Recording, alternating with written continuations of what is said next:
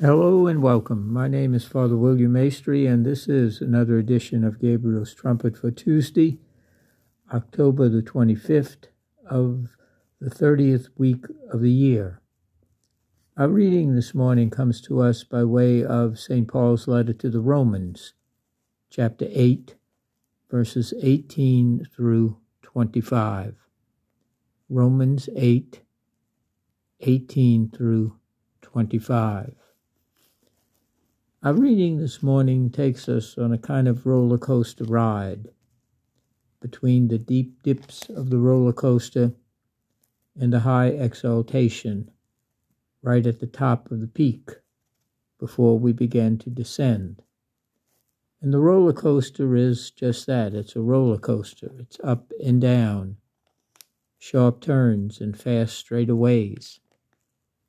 It's very much a symbol of life, isn't it? Life is filled with highs and lows, clear sailing and straight ways on the superhighway, but also a lot of detours and sharp turns. Not everything is blue skies and green lights. We know that there are speed bumps and sometimes head-on collisions. We run into detours, road construction, obstacles in our way. We have sidetracks. We have all of those things that sometimes frustrate us.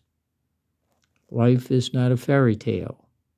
It's not about living happily ever after, carefree, in which everything is just, again, up and away. We know that life has its ups and downs. And that's true in the spiritual life. And St. Paul, in his letter to the Romans, takes us on a kind of roller coaster ride in the spiritual life as it relates to our everyday life.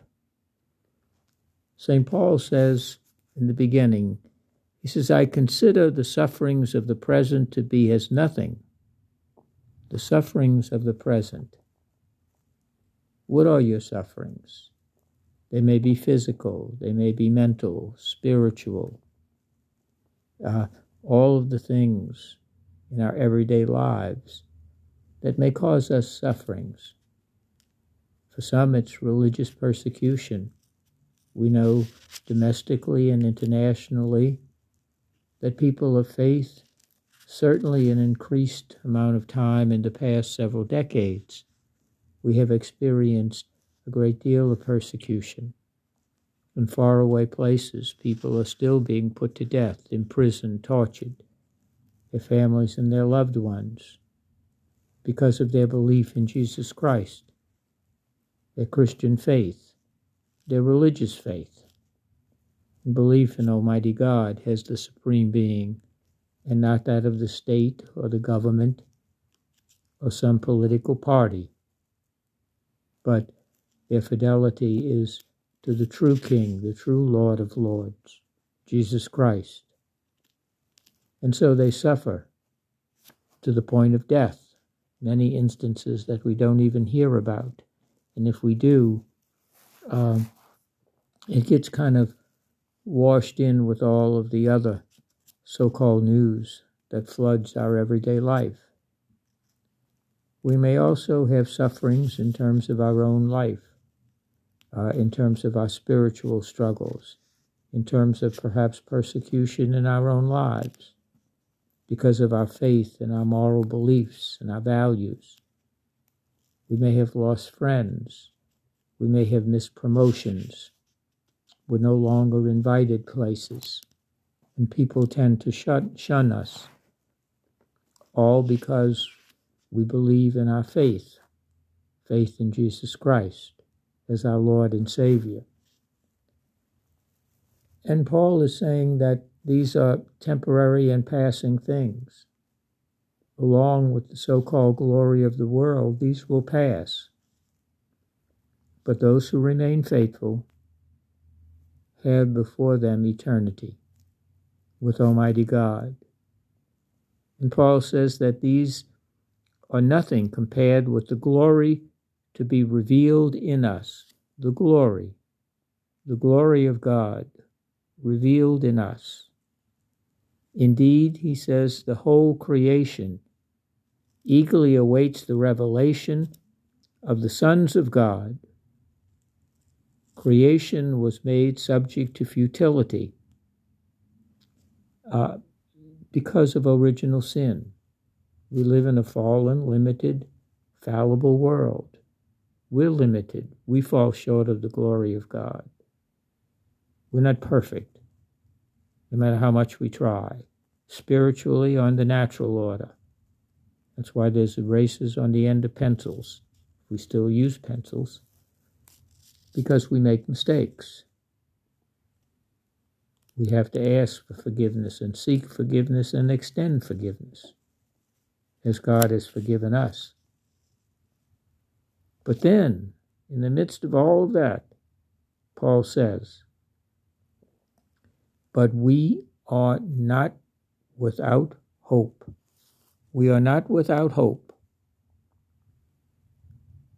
We're not without hope because Jesus Christ suffered and died for us, the suffering, but he rose from the dead. He rose from the dead. And the world has been freed from its slavery and corruption and share in the glorious freedom of the people of God. Our true and lasting enemies in bondage is not the things of this world. It is sin and evil. It is the work of the evil one each day trying to lead us away from God. So much of our sufferings are related to that. Our giving in, our succumbing to the temptations and allurements of a world that passes away. And St. Paul says, we ourselves are groaning with creation. Although we have the Holy Spirit, doesn't mean that we don't experience our own sufferings, our own crosses, our own hardships. That's part of the pilgrimage of life. That's the realism of life. But, he says, in hope we were saved. In hope we were saved. Not hope in ourselves, not hope in some political party, not hope in some ideology or philosophy, but hope in the message that Jesus Christ, born, suffered, died, and rose from the dead. That's our hope of glory. And it's a hope that does not disappoint. God's word never fails. Jesus Christ never fails in his words to us.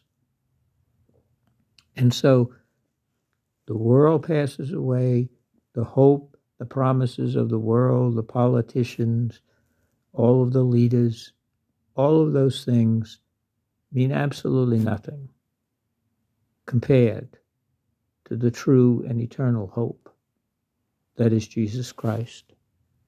For he is a hope that does not disappoint.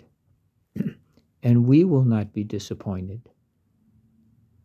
And Paul says at the end, hoping for what we cannot see means awaiting it with patient endurance. You say, well, I don't have it now. I don't get it immediately. Why doesn't it work like my speedy computer, if it does? My microwave, my drive for the instant, the now. No, that's not the way God works. We must learn patience. Patient endurance. As Christ endured the cross. Christ came and had the public ministry for 3 years. After the Garden of Eden and the fall, God didn't fix everything right away. There were thousands of years in his building that relationship with the Israelites, the covenant, and then the new covenant in Christ. Over time, patient endurance. And in patient endurance, we win our souls. So today, if we find ourselves struggling, perhaps even suffering, facing crosses and hardships. Let us remember we are not without hope, and it is a hope that never disappoints. It is a hope in the Word of Almighty God and the Word that became flesh in Jesus Christ. And remember, the sufferings of the present are nothing compared to the glory that one day will be revealed in us with our patient endurance.